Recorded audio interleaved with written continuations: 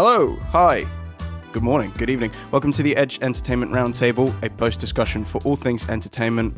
I'm your host today as digital culture editor for the Edge, Harry. That is my name. Today we're talking about Marvel's latest product, WandaVision, an ostensibly mind-bending, sitcom parodying, cameo teasing, and maybe a little bit messy series on Disney+, which marks the studio's first detour into TV rather than film. Joining me today is our film editor and my podcast partner in crime, Theo Smith. Hello. Hello there, it's good to be joining back, our partner in crime. Writer for the Edge, Callum Nelms. Hi. Aloha, everybody. And writer Louise Chase. Hello. Ahoy. Wicked, right. Well, thanks for being here, everyone, first of all. I should probably start by saying that we're going to go right into spoilers. So if you haven't seen WandaVision yet, you still want to see it, haven't seen the last episode, then leave. I think it's silly to tiptoe around the show. And then come back. And then please. Or don't. It's, really do what you want. Just stop. Just if you're not even watch WandaVision, just don't even bother listening to this. Yeah, I wouldn't. But yeah, we're going to go right into spoilers. Stupid to tiptoe around it, considering it's all finished. So I guess let's start with by sort of going around and getting your very vague, kind of overarching thoughts. If we start with Theo, what did you think of WandaVision? Well, where do we begin with the 9-episode WandaVision? I think, personally, I thought from start to finish, I thought it was actually quite a really solid show. I'm somebody who actually quite liked it a lot, actually. I don't think it's sort of the best TV show of 2021. I don't think it's sort of has the big accolades it is, but in terms of a TV show on its own, in terms of a show that stands on its own, I think it's one of the really key points to make about WandaVision straight away, in my opinion. It's a show that stands on its own with a beginning, a middle, and a solid end. And with it, it's a couple of experimental moments in between, but overall, very, very solid, very clear, and that's pretty much it. So yeah, that I really, really liked it in that way. Okay, great. Callum? It's a solid series. There's a lot of really interesting and great ideas in it, particularly revolving around the key characters of Wanda and Vision. You would hope so. Who are semi-interesting characters in the films we've seen before. However, I found that over the course of the series, the quality of the episodes actually declined.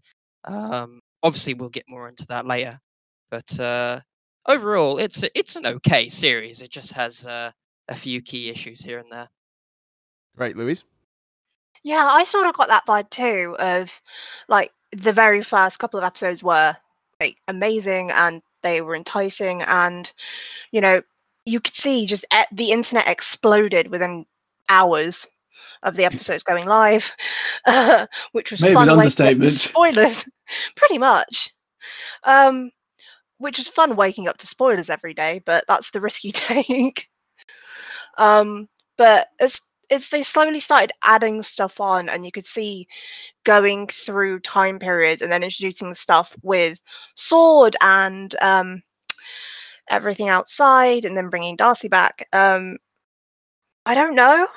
I thoroughly enjoyed this, but even I feel that there were some points where I felt like it stretched it too far. I'm sort of more in the camp of Callum and Louise. I didn't really enjoy a lot of it. We back in I think it was January, we recorded a podcast about Soul, and we touched on the first few episodes of WandaVision on there at sort of the end of the episode. And a lot of the criticisms that I levied at it at that point remained true, and then some. And I think it kept writing its own issues. I think it suffers from a real sort of identity crisis, not only with form and style, but also with narrative. And I got less and less invested. I mean, I think it's okay. I don't know that it's aggressively bad, but it's Marvel's first test of TV over film. I'm not very excited to see what else they're going to be doing with it. You know what I mean?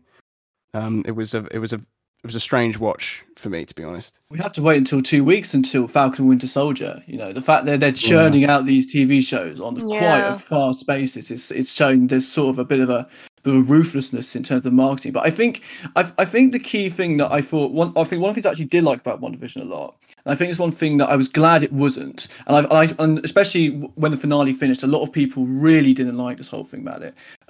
Was the fact that I think it didn't try to kind of connect itself or try and sort of to the wider MCU or try and set things up. Because I tell you what, imagine if the 9-episode series just literally was basically a setup for Doctor Strange 2. That would be absolutely rubbish. I mean, that'd be quite crap. Like, I would probably be a bit disappointed if the show ended with, you know, the multiverse opening up and suddenly, you know, Scarlet Witch returns in Doctor Strange 2. Like, I was glad actually it had a proper narrative, and the narrative had a beginning, middle, and end in a way. It didn't try to sort of like, you know, try and connect itself to certain elements or try and bring things into the franchise or set things. It did definitely kind of set things up going forward, but it wasn't like, you know, literally just a show about setup. It was a show that had its own story in my mind. I've got to say, I think I really disagree. Same. I think Same. that's what. Ooh. Yeah, I think that's one of its biggest See, problems. I agree really, with is Theo. that it kind of I think that it spends so much time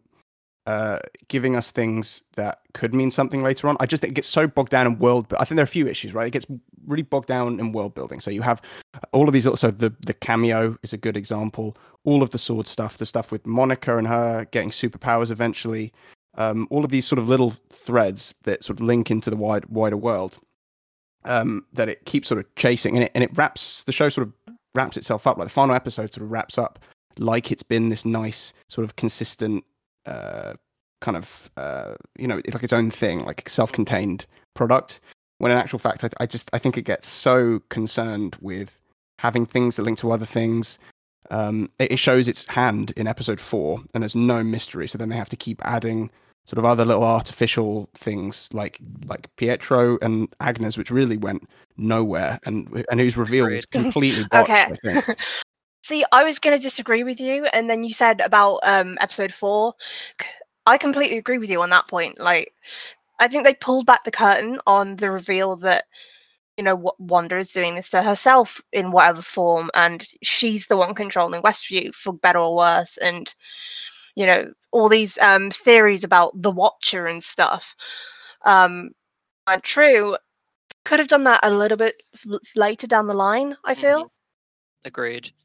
Yeah, I don't know. As a result of that, I mean, it kind of abandons its premise as well, which I found really jarring. So you have every episode that it cuts between these aspect ratios, completely different tones. So you have a series that starts as this really endearing sort of sitcom parody, and then when you're sort of halfway through, they're kind of half milking this, you know, Office-esque style, and it keeps cutting to this sort of, you know, I mean, let's be honest, kind of the worst face of Marvel. You know, that sort of cheesy military esque kind of, you know, like the Civil War kind of thing, that really annoyed, that tone that's just got so old in their things now, that it made it hard to feel like each episode was kind of an investment. And the ones I enjoyed most were sort of episodes 1 and 2, and like episodes 7 and 8, because they were the ones that were most tonally consistent, and the ones that felt like episode 7 was the best.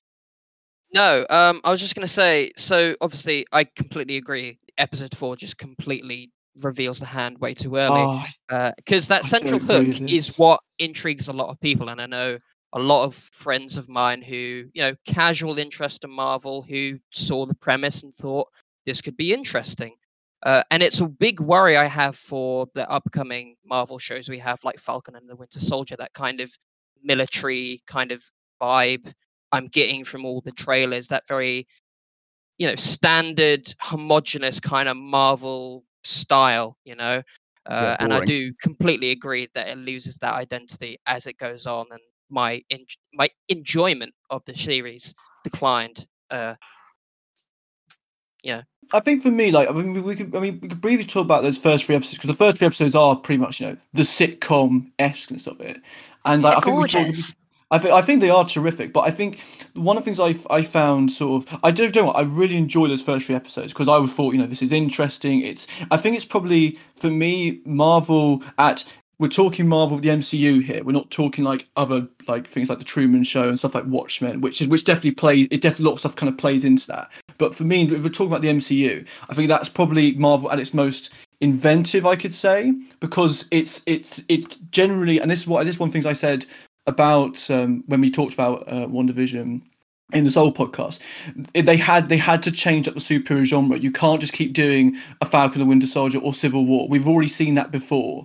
And for them to be staying ahead of the game, they have to kind of reinvent, and play with different genres. And I think actually the sitcom genre was really clever way of doing that, especially the fact the first episode kind of shot for a live studio audience. There was definitely that great bit in episode 1 where they kind of sit at the dinner table and suddenly Wanda says like, pick up the tape. Well, I forgot the line she says, but it's her. Yeah, help him, Vision. Yeah.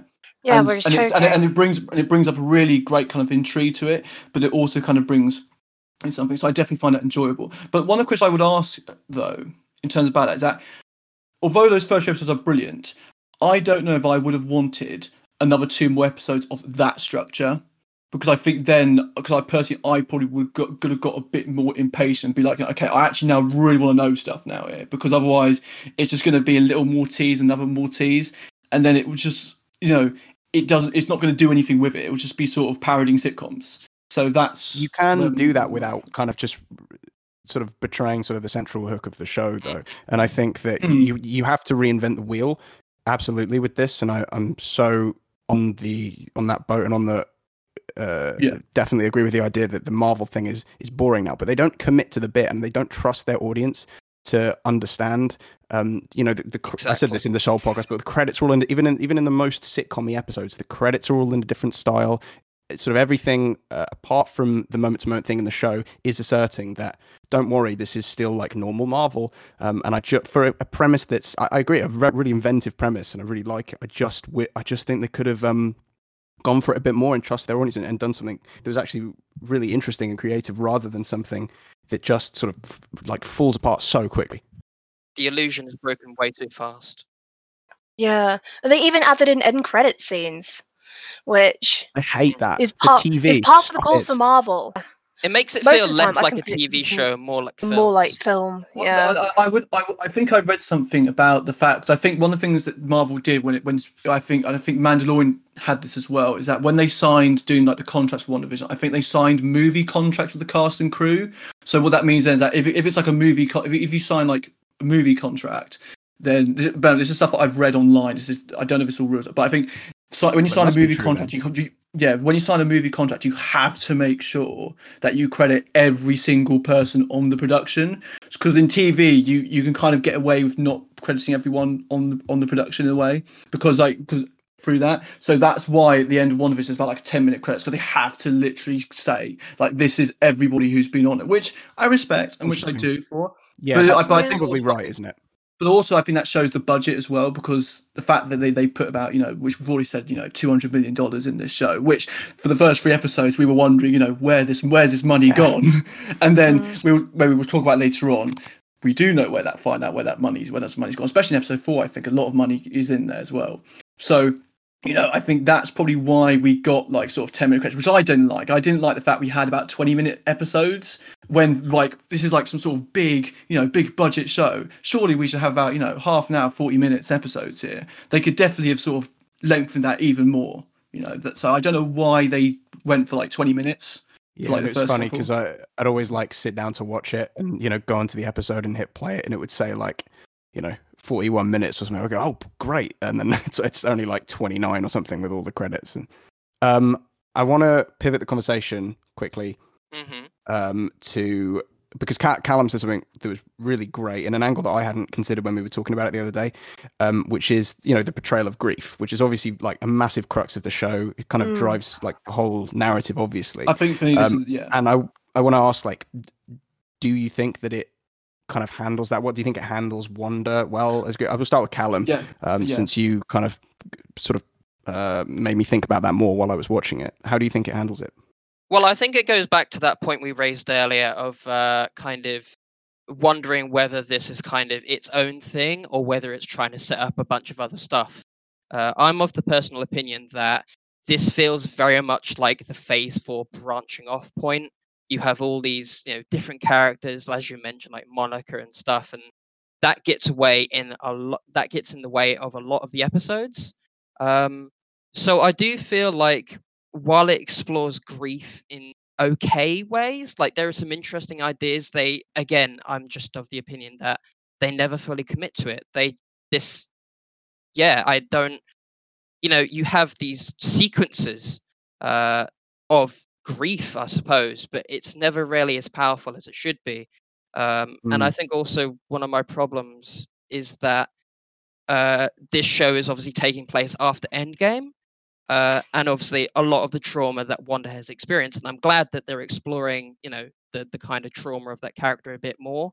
But it does feel a bit weirdly placed to some degrees, because Endgame seems to frame her character as if she's quite fine and she's doing okay and she can kind of handle things that are going on. But all of a sudden, we're thrust into WandaVision and she's suddenly really alone, and it just doesn't add up as well as I would have hoped it to be. She alone at the start. I She isn't. disagree. She's with I Vision. disagree. She's with Vision at the start. I would disagree with that because I think Luigi, you go.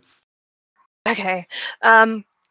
So I read an article the other day that was talking about the question of how WandaVision deals with grief, but in the idea of, do we allow women to grieve properly? Because something I got away from looking at through that angle, because I've rewatched the show pretty much as soon as the finale aired, from start to finish, and you can see Wanda going through the stages of grief. Like, she's very much in denial at the beginning, and then the finale when the illusion is dropping and she's saying goodbye. Like, she's coming to terms with the fact that she doesn't have Vision anymore, that she's lost everyone in her life pretty much. She's lost Tony, she's lost her parents, she's lost her brother, she's lost her lover. But people are still wanting to kind of show her as this villainous character because, like, her reaction to grief isn't the same as other people. Like, if you contrast her to Monica, for example, Maria Rambeau's daughter, who passed away in that point where she was snapped or blipped, she just throws herself into work. Like, she doesn't. You can tell that she's grieving, but there isn't that way of she's going to fall to the ground and scream and cry that some people might do. People's reactions to grief are different. I agree with that totally, Louise. I totally agree with that, and I think it's a really, really important point to make in the show, is that I think it is Wanda's story in the end, and I think actually, like you said, I think for me, I also would say as well, Elizabeth Olsen does probably a fantastic performance in this entire show, I think, from start to finish. And I find actually for me, this is when, because I know you guys talk about episode 4, but I think for me, episode 4 was actually, I was quite glad they actually showed like the more world, but also you get that bit of Wanda what we've done, and she says, things are going to be okay between us and such. And I thought, like, to this day, she kind of by mistake creates this whole fantasy. And although that moment has a bit of a Doctor Who sort of feel to it, I still, which I know that the first thing I thought of that moment was I generally thought for a second she would change her face, because the whole wide arms wide out, the whole. That's really funny. Yeah, exactly. That's regeneration. That's but it is particularly kind of a regeneration if you think about it, and in a similar way in the 10th Doctor, this is such a weird tangent here, but it's kind of similar to the 10th Doctor when the 10th Doctor says, I don't want to go. And then, and through his pain, he regenerates into Matt Smith. In a similar way here, she finds. I think it's really interesting to think that. And she creates the hex.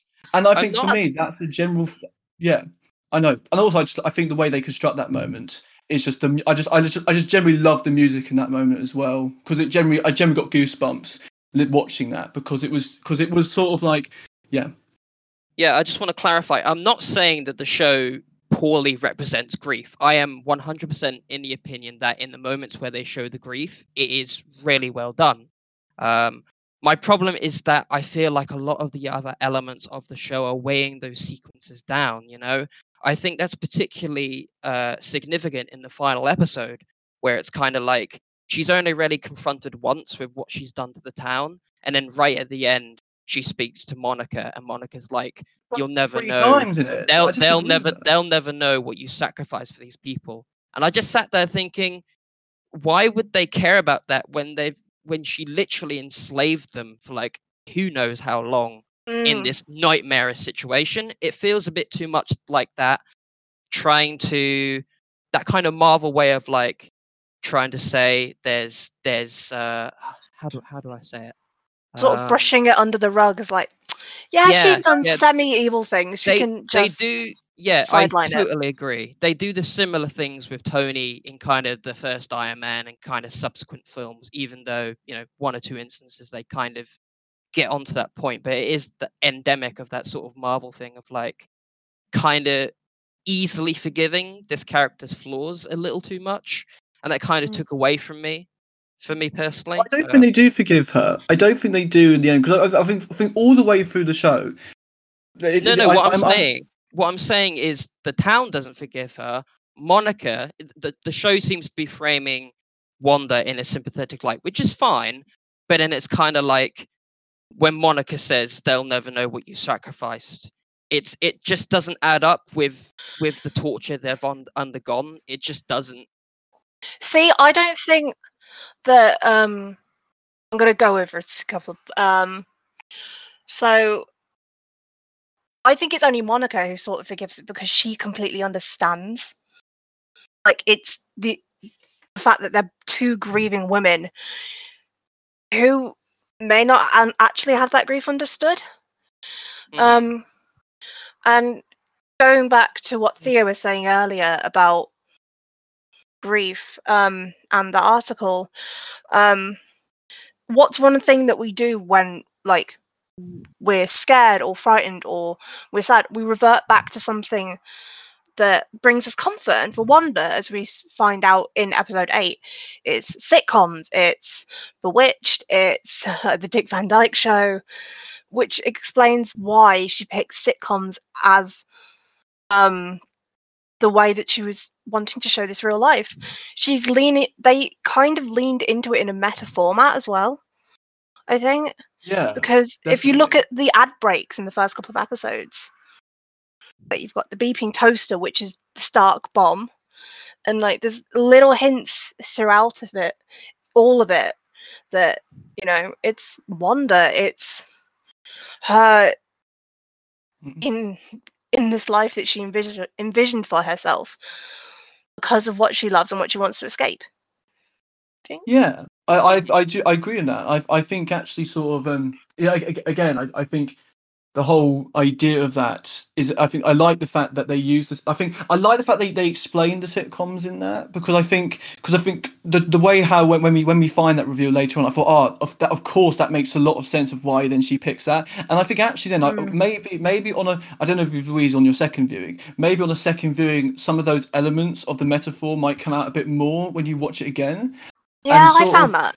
Because you're looking out for the pieces and like looking for the details exactly, and stuff, rather than just trying to piece together what the hell is happening. Like, exactly. Okay, so it's this, so I can look for this instead. Yeah, but I want to come back to the point that Callum made about the show not being sympathetic. About show being sympathetic to Wanda. I didn't say that. No, I didn't. No, you said the show was show's trying to be sympathetic to Wanda, and I think about episode 8, I think the show does kind of pull to that side, because we see Wanda's side of the story. Then I think that's when the show becomes a bit more sympathetic. But I don't think at any point in the show I never kind of I never felt I sort of sympathised with Wanda. I felt very kind of conflicted with my feelings when watching it at times. And I think for me one of the best scenes I think in the whole WandaVision is the end of episode 5, when Vision destroys the sitcom conventions of the credits and basically argues with saying, this man has a family and you're doing something to her, and it's kind of the one big moment in the show where genuinely like they proper confront for the first time, where like Vision and Wanda actually confront each other, and we sort of side with Vision at that point. So I don't think throughout the show ever kind of attempts to sort of force you to sympathise with Wanda. And also at the end, the show leaves you ambiguous with Wanda at the end, because it's quite clear that, through Wanda's experience throughout this and in the whole town, when she leaves the town, it's clear that she feels sorry for them, and she feels sort of bad for what she did. Like she doesn't feel happy when she leaves it. She doesn't feel satisfied when she leaves it. And I think actually that sets up quite an interesting thing for Doctor Strange too, when we see her again then. So that's what I would add to that point. But I think it's an interesting point which you bring up there though.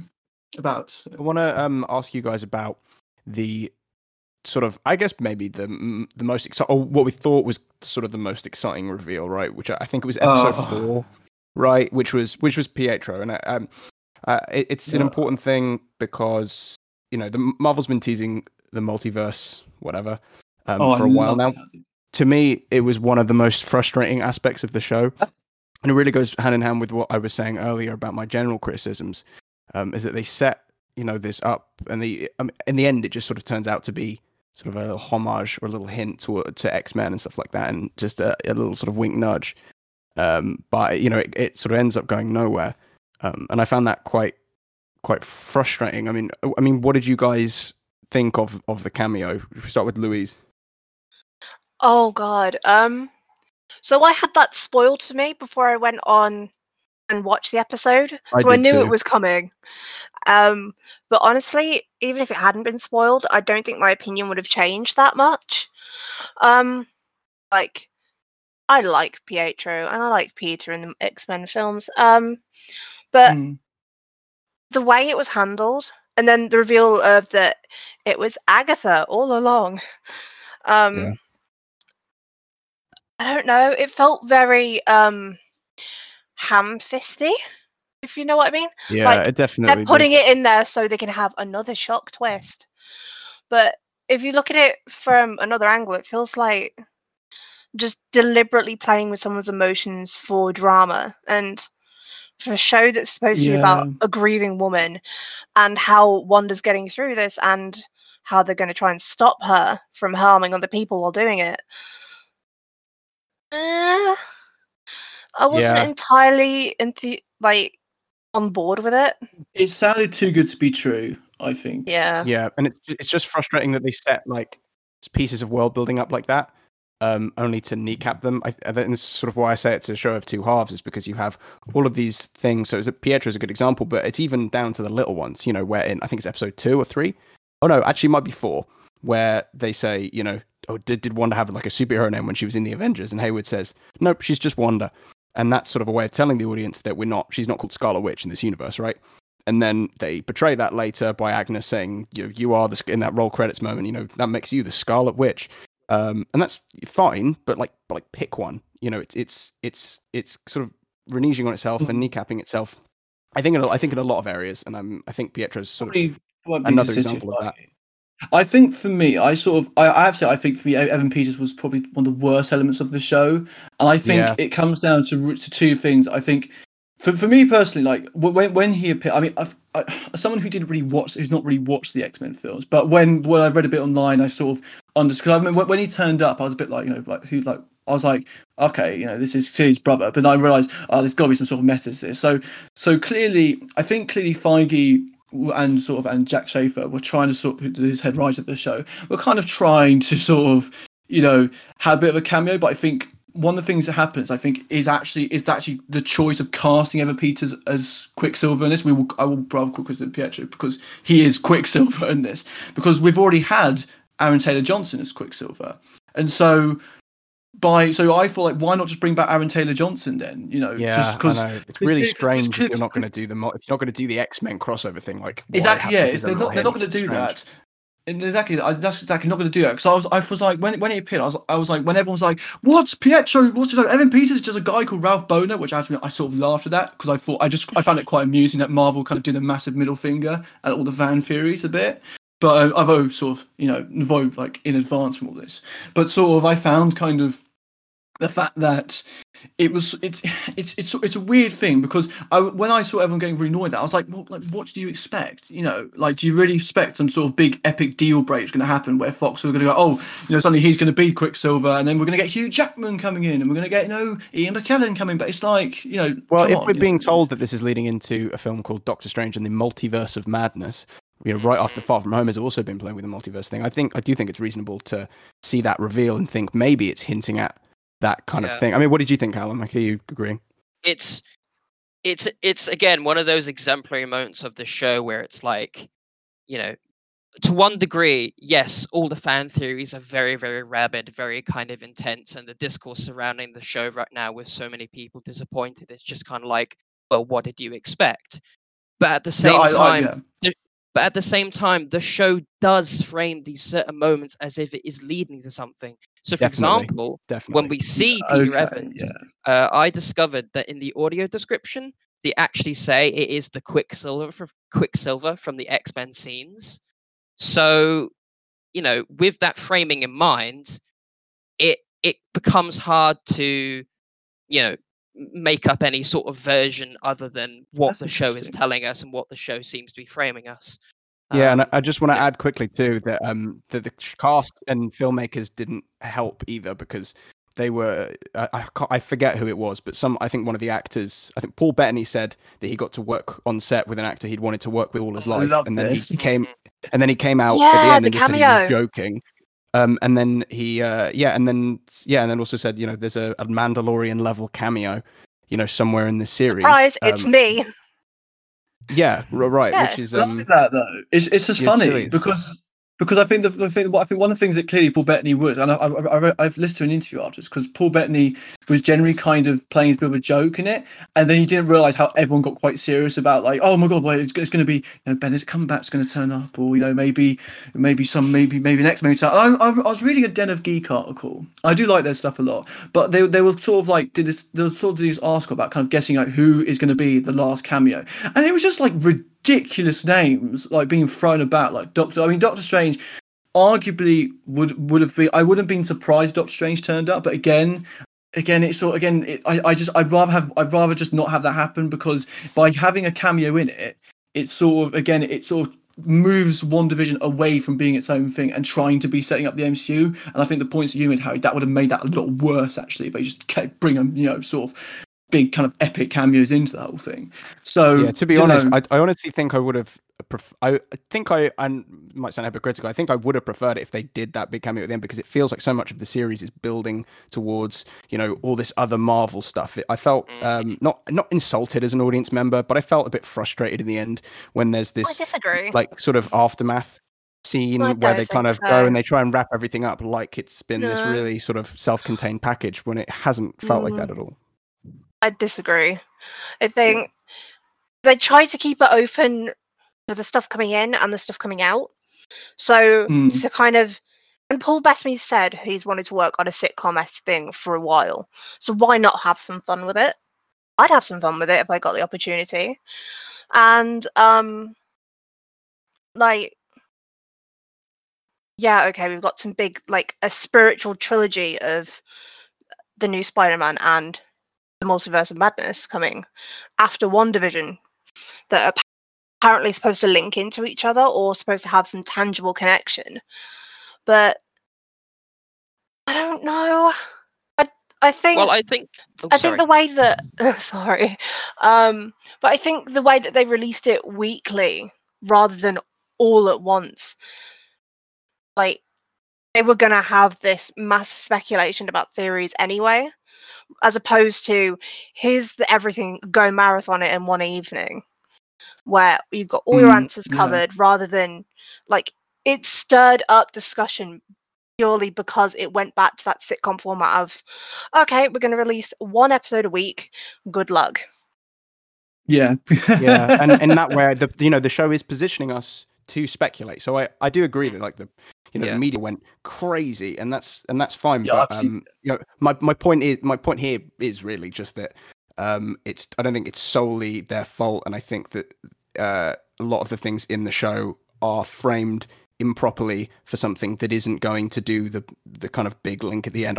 I'd take a self-contained thing over a big MCU world building thing any day, but it felt like it didn't really know what it was trying to do, especially toward the end of those two things. Point. Yeah, I agree with that. Yeah, I think a relevant point also speaking with that, kind of talking about how earlier I think you said, Theo, it was kind of the most like creative thing Marvel have ever done. And I think that's interesting. I said it's the most inventive thing. Like specifically the first three were the most inventive. But no, go ahead. Yeah, I think that's an interesting point to talk about in regards to, what we just spoke about, especially when you compare it to probably the most self-contained franchise and the most risk-taking property of the MCU, the Guardians films. The Guardians 1 and 2 arguably 1 is a bit more connected, but Volume 2 is almost entirely about those characters. And I do feel like James Gunn is one of those directors in the MCU who are the most risk-taking, you know. And I do feel like if you compare it to this show, it doesn't hold up as strong in terms of it being its own thing. That's because WandaVision is a TV show and a comedy. No, it's not a comedy. No, one of his TV shows a bit more of a drama / comedy, rather than Guardians of the Galaxy kind of full out. Those shows are kind of like Guardians of the Galaxy are marketed as like kind of full out brands and sort of like of comedy and a bit of sci-fi thrown in there. So yeah, I understand that comparison in terms of risk taking. I do understand that comparison completely because I think that was one of the first examples where Guardians of the Galaxy came out where the style was really changed up. You know, like we didn't have the Iron Man 3 and then suddenly, oh, we're now going to space. So we definitely had a real kind of change. I think one of the things that this show brings up is magic again. And, you know, sort of, and I think, again, the point you make again, Harry, about kind of setting the whole kind of thing, kind of setting stuff up. I think for me, it really depends on how much you know about this stuff, how much you didn't. Like, for example, before the show began, I didn't even know there was even rumours going about that Andrew Garfield and Tobey Maguire have been cast to be in the new Spider-Man film, which, I'll be brutally honest, after watching this, I don't know if those rumours are going to be true now. Because I think generally they're feeding stuff. Because I mean, it just sounds too good. If they do it and they pay off, I'll be like, well, fair play, you know. But it's going to be like the most epic sort of Spider-Man film ever. But I just do not see them doing that at all. I mean, I could really regret this by come December this year. But sort of you know, kind of But I think a lot of about WandaVision is, I think it's one of the really key points that someone said about movies is what you bring to them is what you get from them. And the same with WandaVision. It's kind of what you bring to it, you know, all the fan theories and all your knowledge about the stuff coming up and all your kind of Marvel, etc. If you bring all that to WandaVision, you're not going to get most of that coming back to you. So I think actually, if I was somebody who didn't read all these theories, I mean, it was probably might be interesting probably just talk about some of the fan theories here, sort of. If I didn't read any of his fan theories, would the show have been a much more sort of satisfying experience? Personally, I did find it satisfying in the end because I tried to sort of appreciate it as its own kind of story thing than, you know, trying to sort of be like, oh, it didn't set up Spider-Man or it didn't try to set up this, you know. I think that what you spoke about there, Theo, kind of like people and their theories, kind of why didn't they fulfill my theory? I think that speaks more to a general problem with film discourse as is, especially with the MCU. Like Marvel makes a profit off of spoiler culture. That's just a fact. You know, you go on, you know, spoilers are such a huge thing, and also, you know, trying to, you know, with the interconnectedness of this universe and obviously the new deals, which are very explicit, you with like Fox and gaining all these new properties. So I do think this show is an interesting kind of example of what this kind of current film discourse can sort of do, you know, not even just for like films, but like TV shows that are also related to the films. Yeah. There's one other thing I wanted to raise as well, and it's something of a criticism, but I'm sort of curious. This is a bit more speculative.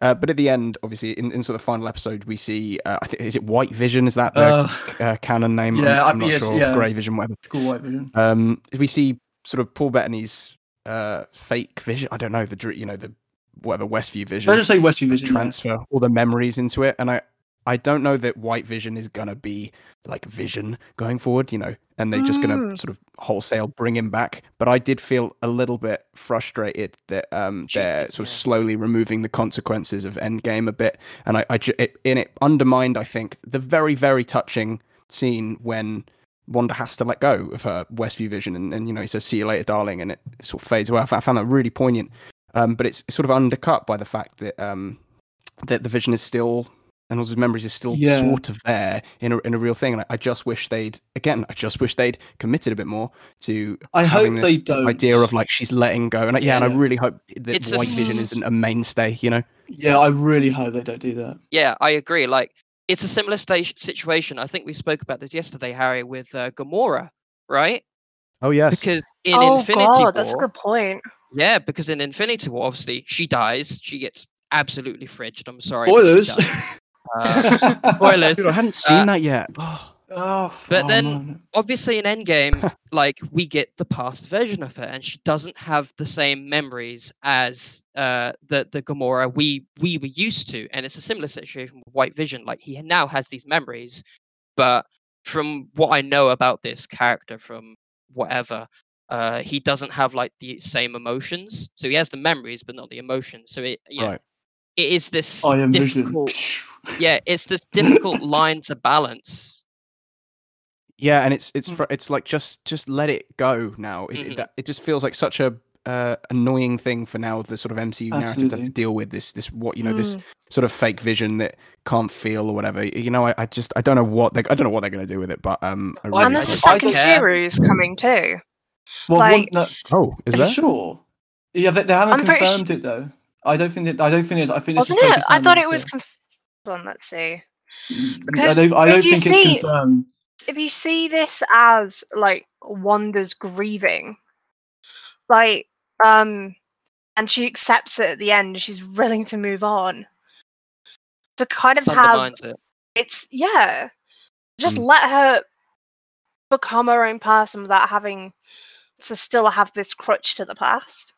Probably why they didn't have an end credit with White Vision at the end, because if they had an end credit with White Vision, then I think that would have definitely sort of taken a lot of the value away from that. I mean, I really hope they do not do that at all. But I think considering that Feige has sort of, and since Kevin Feige through the Marvel films has done at this moment of time a pretty good job in making sure consequences are not kind of revoked. I think Feige's hopefully smart enough to know that if he does that, that is going to sort of be. That's going to make WandaVision completely a waste of everyone's time of doing that. So I don't think they'll do that. I think White Vision will definitely come back in some way, but I just don't want it to be like, oh, Wanda starts falling in love again, and it's like, really, like we're actually going to do this again, I do have one slightly horrible idea. It was a theory that I saw when, like, the whole end credits of episode 8, where White Vision was revealed and woken up. Someone mentioned that Vision is the Mind Stone, and because that White Vision doesn't have the Mind Stone, it's Ultron. Or it's some of Ultron's programming. I was thinking that, yeah. I would actually really like that, because I really love Ultron as a villain. James Spader played him. Oh god, yes. on me. So I do hope they actually use that to bring him back, because I know that character has a lot of history in the comics, and I do think that character has a lot of potential. So it would be in character for Ultron though, especially when we saw him in Age of Ultron, where he transferred his consciousness to other bodies and other forms. Age of Ultron is a really good film. It's actually my favorite Avengers film. That is a hot take. It is a hot take. It's really good. That should be our catchphrase at every point when someone says something like that. E.g. for Ragnarok should be called board dragged a lot. That is a hot take. You take that back. We are not going into Thor debate. I disagree. I 100% agree with you. Avert. With a avert. I've done that debate many times, and I will happily stand by my points. But we're not going there. We are not going. I will go to my grave saying that catchphrase. Anyway, the other thing I think is Agnes as a villain is quite interesting. Does anyone have any sort of strong feelings on whether she worked or didn't work, or if she'll be sort of a mainstay in films going forward? I think for me, in terms of Agatha, definitely. I think I thought that's quite interesting to bring up. We haven't brought up yet in terms of Agatha. Was that I think. It was quite clear because I was reading a lot of people talking about kind of structure in the sitcom, and I think for me, Agatha should have been introduced a bit earlier on into it, because I did find it quite weird how we're in episode 7, we find out about the villain, and then we get 2 episodes of a villain, and there was also a bit of a shame with Agatha as well. Is that apart from the It's Agatha All Along song, which was quite humorous, which I thought was actually quite a very humorous And Yeah, I sticking liked with that. sticking with the WandaVision, I thought that's quite a humorous way to sort of reveal the villain.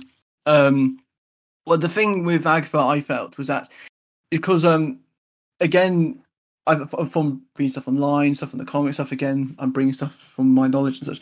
Agatha is kind of a mentor in the comics, and in this, she just didn't. She doesn't really. They don't really spend any time kind of developing her. They just sort of develop her as basically just a villain, and then she gets kind Yeah, of it's thrown just off. like So I she's don't think we'll evil see and the she last. wants Wanda's powers and is a Yeah, big bad and that sort of yeah. thing. She Again, doesn't. And I agree, she's introduced too late, definitely. Yeah, I don't think we've seen the last of her. I don't think we've definitely seen the last of her because it's clear that they kind of did a very clever way to be like, you're going to be here, and then when she says, like, but you need me, he says, I'll need you when she says, I'll need you when I need you. So it's clear that we're gonna. I think it's likely we're gonna have one Agatha Harkness coming back definitely later on. I hope we do. I hope we get her back. I We like all Catherine her. Hahn and like everything too. So Yes, she that's plays a A-okay. good MCU villain. She does. She plays a good villain. The thing is, I sort of locked on sort of immediately that something was up with her, purely because this is not the first time she's done that sort of reveal in a Marvel film. Because she was Olivia Octavius in Into the Spider-Verse, which did something similar. Like, yeah, she was. Blimey. I totally forgot about that. Yeah. What a great film. Anyway. So good. But as soon as I recognised the voice, I was like, wait, hang on. And then once you put two and two together, you start sort of trying to find a tangible connection. It may not have worked out. Like, it could have just been Agnes was just a nosy neighbour, and it would have just been like a red herring to have her cast. But no, I think it's quite interesting that it worked out like that, and that's how I came to the conclusion. But Agatha is a great villain, and I hope we see more of her. I've just seen as well that apparently Agatha all along has topped the iTunes charts. Right. No. I think in America. I think it's in America, not in the US. Not here though. I don't know. Yeah, I literally just saw an article, so I don't. Yeah, I don't know. Yeah. Probably Google that for yourself if you're listening. But That's amazing. Yeah, that's quite funny because Yeah, I really love Catherine Hard's performance. I think she does a great job. I do very much agree. Like, it's a difficult one because it's like, yeah, she's revealed late because in that last episode she doesn't really do anything. She kind of just floats there and throws a car at Wanda at one time, and then there's this weightless battle in the sky, and then Wanda tricks into beating her, and then it's just kind of that's it. So I do feel like she has a lot of potential, especially for the future. But in the show, again, another wasted element. We could probably ask how about that. I think the point you brought about that weightlessness, sort of. I think I do agree that had that fight scene had a bit of rightness, but I think that's because I was watching on a television screen and not seeing it in the cinema. I think if I was watching that final episode properly in the cinema, maybe maybe the visual effects might have a bit more heft because sort of we could probably talk a bit about the visual effects. It's sort of it was clear that in the last episode they threw so much money at that. Basically, I'm guessing they probably spent about nearly 2/3 of the budget on those last two episodes, definitely. So I do think that bit with Agatha, because it's a bit of a shame because she kind of she sort of strangles the two boys, child cruelty. She then sort of kind of said throw a car.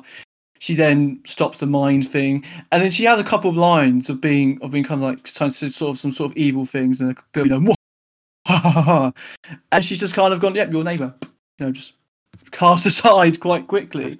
So but then again, that might be sort of emphasised again that this is just it is about sort of the birth of Scarlet Witch. That last episode was, and I thought the reveal was very good in terms of revealing that Scarlet Witch costume and such. I was like, okay, like this is not sort of a character that we're going to be kind of like in Infinity War that we're going to kind of cast aside now. This is going to be a character we're definitely going to really sort of have a lot of focus going forward in Marvel, which I liked a lot. I was going to ask, how did you guys actually feel about that? Because it feels like they're retconning her, like magic, like getting these powers from experiments for her to actually be magical all along, or is that the wrong vibe? I think she No. I think the key point was that in episode 8, and in both episode 9, she doesn't know how to control her magic. So even though she was being experimented, because it's clear from the beginning with the bomb, she had magic from then on. She was born with magic, but she didn't know it. And throughout her life, she didn't know she had magic. And it's only now that she's sort of so through the character of Wanda Maximoff before Scarlet Witch. We should say, what was it before BC, before Scarlet Witch, or BSW. So the fact that beforehand she didn't really have control, she didn't do a lot, and now the fact she's starting to really understand her powers, she can now kind of start to become the Scarlet Witch, who, as many fans want to see, her kind of opening up a massive crack in the multiverse, which would be quite an epic moment. That wasn't really previously established in any of the other films, so this feels like retroactively. It's not the first time the MCU's done that, though. Yeah, they don't establish, especially with like Thor's arc beyond the Dark World to Endgame, and what we're probably going to get into with Thor: Love and Thunder. Like some of his stuff humanizes him a lot more in the retcon, rather than like we're building a character forward by explaining past and stuff like that. Like the sudden reveal of, oh, they have a sister who's going to destroy the Asgard and want to enslave everyone. Yeah, okay. There's no hint of that earlier, but I think with Wanda, does it really matter? Like, she still has those powers in the end. Like, also, they never kind of set up Wanda anywhere in the first place. They never really set her up. She's kind of there in the background. Sorry. But the thing is, in X-Men, the mutants have the genes anyway, and like it's not the MCU, but Deadpool has the genes to have the mutation unfold, where he can heal himself, but they don't immediately exhibit themselves unless under a stressful situation or something triggers them, which I think is sort of a vibe that we get from Wanda, maybe as a nod to her being a mutant in the X-Men series. Well, I don't know, because obviously Avengers Age of Ultron very much sets up that she gains her powers from the Mind Stone, which is a completely different thing. So to me, it just feels like, obviously with the whole Fox, acquisition, that they're now retroactively kind of adding in like the elements that they probably would have wanted to use, but only now they can. I just thought it was an intriguing point, really, not really a criticism, although I wasn't a huge fan of that. I do want to say as well, in that last episode, I thought, even though it wasn't the most earned thing ever, I did think that the thing with the runes on the Westview's kind of, I don't know, whatever it is, magic bubble, was quite creative and quite cool, because of the, she goes down, when Catherine Hahn's revealed to be Agatha, it's like, that's her kind of spot in the town, that sort of dungeon. So it's, sort of asserting that this, this town is sort of Wanda's, and which was a quite nice way to sort of cap off that narrative in the last episode. And it was just quite creative visually as well. It's also quite interesting how, especially in the last credit scene, is the fact that she's reading. I didn't get this from the first watch. I had to read some stuff online. Is she's reading the dark magic book that Agatha was sort of hinting at. So the fact she is sort of reading, she's starting to sort of learn evil magic, could sort of again brings a nice sense of ambiguity again towards Wanda going forward, which I really appreciated. I was quite glad. One of the things I think I was glad about, I think what's interesting about these MCU movies, or these MCU TV shows, is that I think they're going to sort of focus more on the supporting cast of the MCU more than rather than like focus on like the main kind of big top like movie stars. So we're not going to have like, for example, Falcon and Winter Soldier, two characters who have kind of been who are big important characters in the show or in the movies, but they haven't kind of had a real emphasis on them. So we're going to have, especially with Falcon, I think. So we're going to have like a TV show about it. So I do like the fact that these TV shows are kind of, they feel a bit like sort of an addendum in a way, in terms of showing it, But whether they are crucial viewing is up to the case. I think probably WandaVision might be crucial viewing, because I'm guessing that Scarlet Witch will be quite heavily in Doctor Strange. You probably need to learn how she became Scarlet Witch in this. So you have to probably watch the Yeah, whole I just WandaVision. want to ask you guys as well. Like, I don't know if it was just me that saw this. If I'm like really into it too much, do you think that last shot where it's going over the mountains that was a Shining reference, right? Like it looks sort of the same with the No, camera movements. No. I thought was the like drone that. was sick. The drone shot, like that one It looks take so much was- like the intro of The Shining.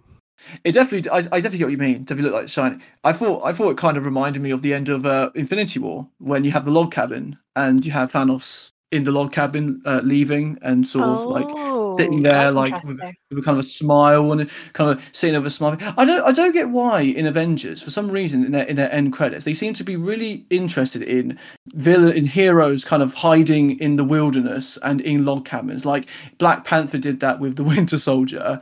We had that with sort of Thanos. We had that with what is it with Tony in Endgame, and then now we have that with Scarlet Witch. So I don't know if that's sort of an interesting sort of thread. Does anybody else have any last points? I think we should start thinking about moving on in a minute. Well, actually, I wanted to return to the point you first made at the beginning of the podcast, Harry, about this being quote unquote the first Marvel TV show. I think it's actually going to be interesting to compare this show and also the new shows that are going to come out, like Falcon and the Soldier, etc., to some of the older Marvel shows, so the Netflix shows. That's interesting. I Inhumans. sort of forgot they happened. I liked Daredevil Yeah. when it came out, but What guys? What about Agents of Shield? We forgot about Agents of Shield. oh yeah, I and love and Agent Carter. That as well.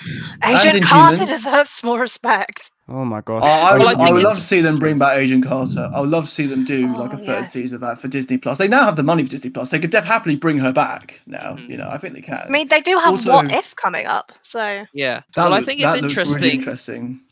I think it's Sorry. interesting comparing, like, obviously what we've all said about WandaVision, it being a very inventive kind of quote unquote risk taking show. But I think it's also interesting to compare it to those older shows like Jessica Jones and Luke Cage, which I've watched. Mm. I haven't seen Daredevil or Iron Fist, and I found those shows to be a really big, like, breath of fresh air in the MCU. I'm aware that they're not quote like fully connected, and I'm not sure if they're like continuity in the MCU at the current moment because of behind the scenes nonsense. But those shows really did feel like it was Marvel letting out maybe their like most kind of non-mainstream sort of creativity out. Hmm. I think as well, you could also say the fact that Jessica Jones does sort of deal with. You could probably make an interesting link between this and Jessica Jones, because Jessica Jones is about it's about I forgot. I think it's about abuse. You know, I don't know Yeah. what I forgot. Well, the what kind first of again. this first season more so. Yeah. A lot of people really don't like seasons 2 and 3, but I think they're even better. Yeah. I'd quickly say some final thoughts on WandaVision. I think I personally felt it was a bit of I thought it was a solid start to this new phase 4. Whether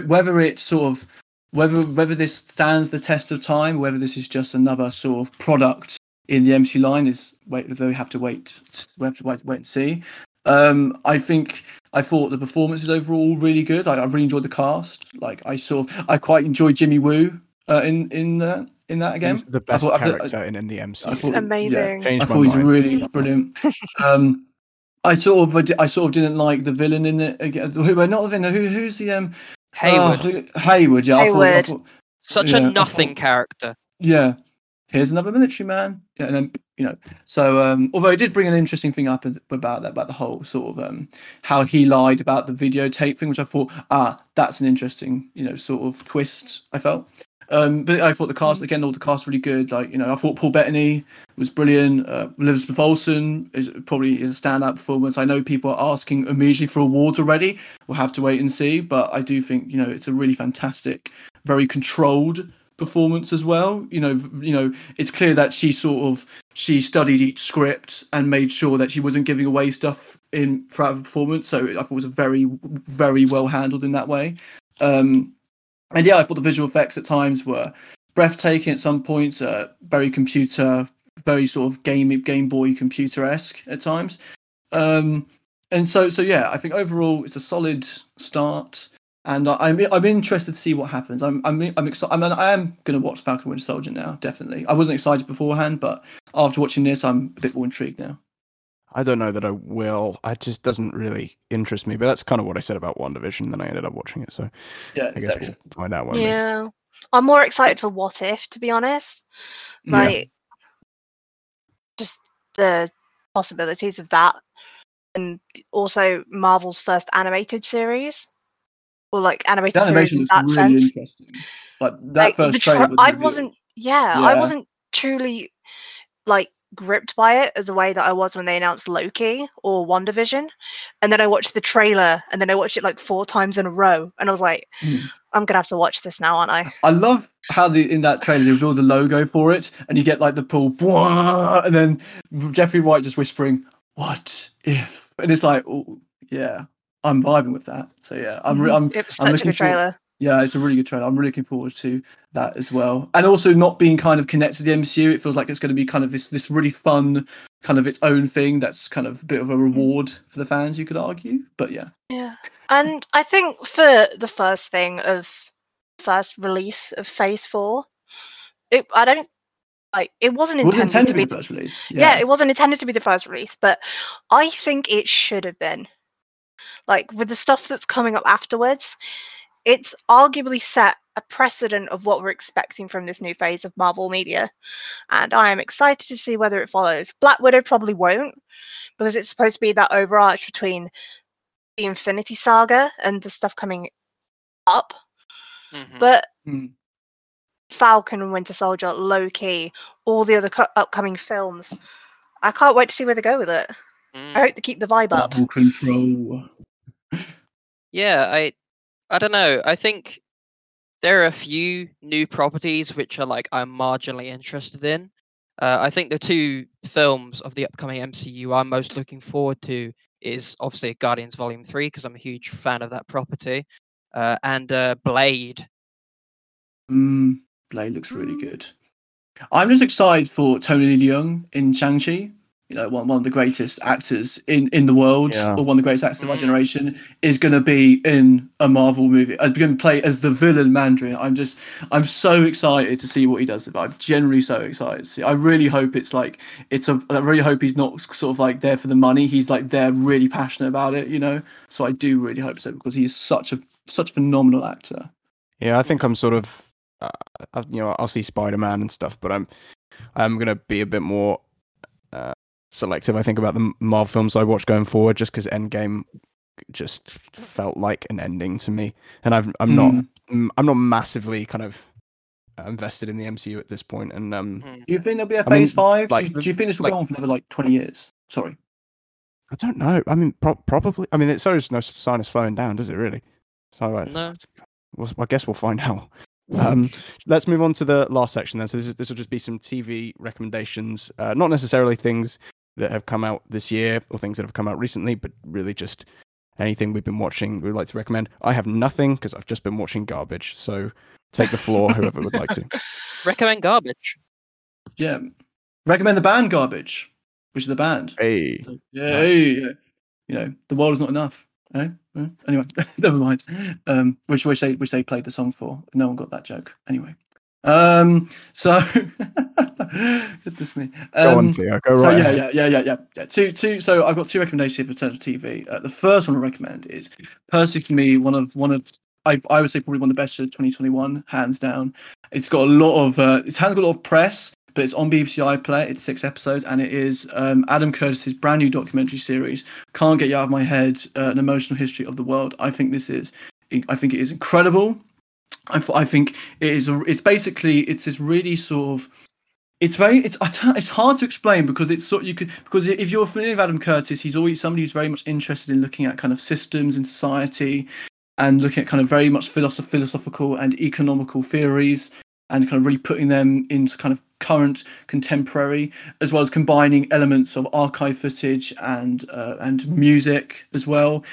Very engaging, very clever. And you've seen stuff such as like Bitter Lake, which was about kind of about the Arabs, about stuff about the control of the West in Arab And also, if you watch something such as Hypernormalization, which is about kind of how media these days have everything, we feel sort of kind of the world is this sort of, is in his word, hyper-normalized. Everything's kind of all quick and all quite fast. But in this one, he's trying to sort of explain how we kind of got from A to B. So, for example, so one of the main things he's kind of talking about is kind of how society has played with our emotions, and how through these emotions we sort of now have we now kind of sort of are much more angrier. We're much more kind of a much more aggressive society than we were back before, due to such as, and especially one of the things he brings up in the first episode is the idea of conspiracy theories, when basically somebody sort of made there's this guy called I forgot his name, I've got the man's name. He literally just appeared, and then he just literally appeared. No, that's it. Kerry Thorne, and he essentially he basically made this joke about conspiracy theory. He was kind of someone who was sort of child to countercultural movement in America, and one of the things that Adam Kurtz kind of discusses really fascinating is that he made this theory called, or this plan called Operation Mindfuck, which was essentially, you can beat that out, which was basically he went on a newspaper like a Playboy magazine, and he put out these words. He's basically kind of this theory about kind of how the world is constructed by these people in Bavarian society, and this society is called the Illuminati. And as you now probably guess now, that theory, and he sort of think, oh, no one's going to sort of believe in that, and everyone believed in it, and everyone started conspiracy. So it's all these kind of interesting connections in history with much more contemporary elements, such as kind of artificial intelligence, conspiracy theories, cultural influence, and how these elements sort of have shaped our society today. I think it's genuinely incredible, and probably one of the best shows ever. And the other thing I recommend is it's called Can't Get You Out of My Head: An Emotional History of the World, and it's by filmmaker Adam Curtis. And then the second thing I want to recommend, if I haven't been talking for too long, is of course because the sixth season's coming up. I thoroughly recommend everyone catching up on Line of Duty, which is probably one of the best police dramas in coming out in the last decade.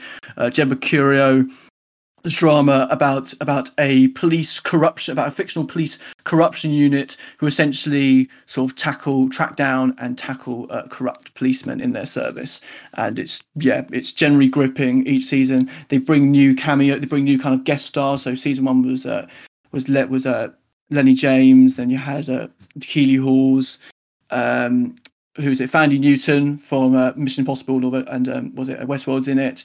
Last season, Stephen Graham, and this season we've got Kelly MacDonald, who's been in Trainspotting and was weirdly in Harry Potter as well. So I thoroughly recommend people catching up to that, because it's going to be an exciting sixth season. Louise or Callum? So I also have two recommendations. One is like a show that is a couple of years old that I've recently found. When you just randomly search on Netflix and you get like a really good recommendation? It's called Timeless. It is basically a sci-fi show of these three characters: Wyatt, Rufus, and oh god, I can't remember the historian's name, but they're basically going back in time to like the Alamo. They go to stop Lincoln being assassinated. They go to World War One. They go to find the Nixon tapes, and there's this whole like Templar Illuminati-esque conspiracy with this thing called Rittenhouse, and it's 2 seasons and then a finale episode which is like an hour long, and honestly, it's so good. It's one of its executive producers is Eric Kripke. So if that doesn't persuade you, and What's the other one is he does like all the. And the other recommendation is something that came out on BBC iPlayer and then was shown on BBC One since New Year's. It's The Serpent. So it's sort of like drama. Bangkok 1975. There's this whole like conspiracy of.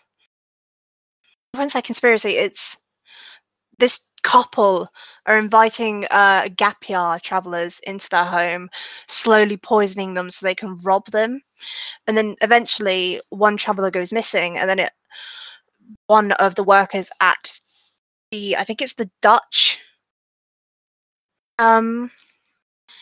embassy realizes there's something a whole conspiracy and a whole like murder trail, and it's really, really good. It's got Jenna Coleman in it, and it's 8 episodes, so you can watch it in one day, and 100% recommend.